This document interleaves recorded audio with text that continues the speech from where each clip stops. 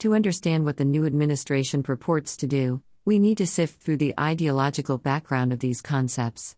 Harris gets this material from professors such as Boston University's Ibram X. Kendi, who sees everything in terms of groups, not individuals. Racial inequity is when two or more racial groups are not standing on approximately equal footing.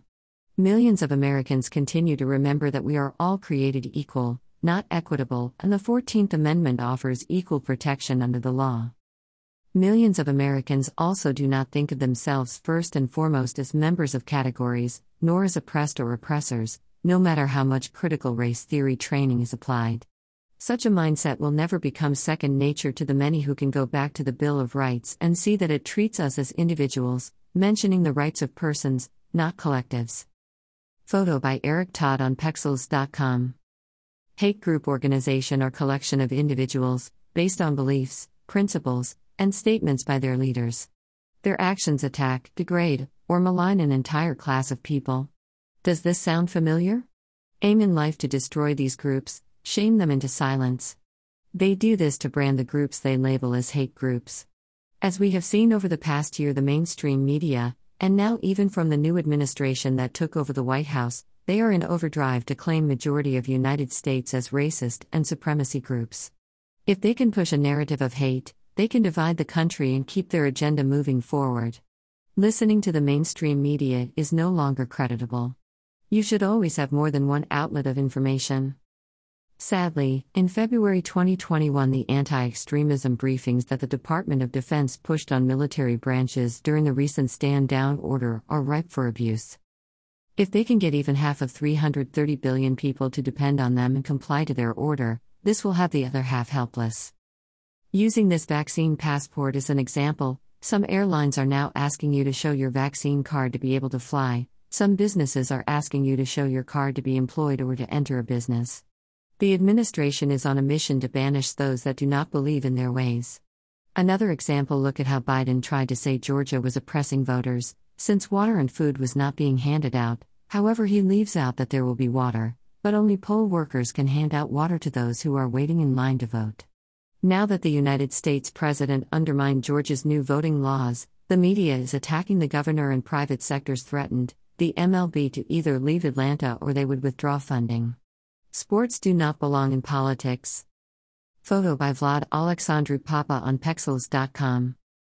Biden and his administration have profoundly disregarded the American people within minutes of taking office. With the amount of executive orders that will do both long-term and immediate harm to wages, employment of the lower middle-class workers. There being no discernible benefit to Americans from the immigration policies announced by the Biden administration, even a sycophantic media was compelled to ask why the administration's first priority was to stop deportations, free illegal immigrants from custody, and stop construction of the border wall. The response: racial equity. Not even an administration immersed in surreality can explain how refusing to enforce immigration laws has anything to do with racial equity. The media does not like what you have to say, they ban you. Social media does not agree with you, they tag your post as fake or take your profile down even if you are the one who experienced it. These private sectors hired by big tech companies get say over your First Amendment. Biden's unity plan is one that is purposely dividing the country. It is a push for unequal treatment. Photo by Pixabay on Pexels.com. Equity may sound like equality, but in the hands of Biden, his team, and the professoriate dictating the terms from the faculty lounge, it has become its functional opposite. This drives a dagger into any hope of unifying around the foundational principle of equality. Equality calls for government to treat Americans equally, a standard that, when aspired to, has solved many vicissitudes, but when ignored has led to calamity.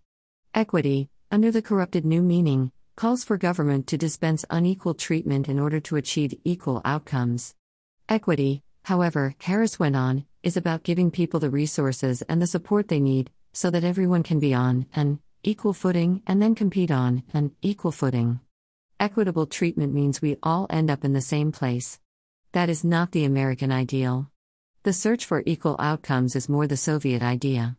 It was Karl Marx, after all, who wrote, "From each according to his ability, to each according to his needs." Let us by all means have a discussion on how we can unify the country again.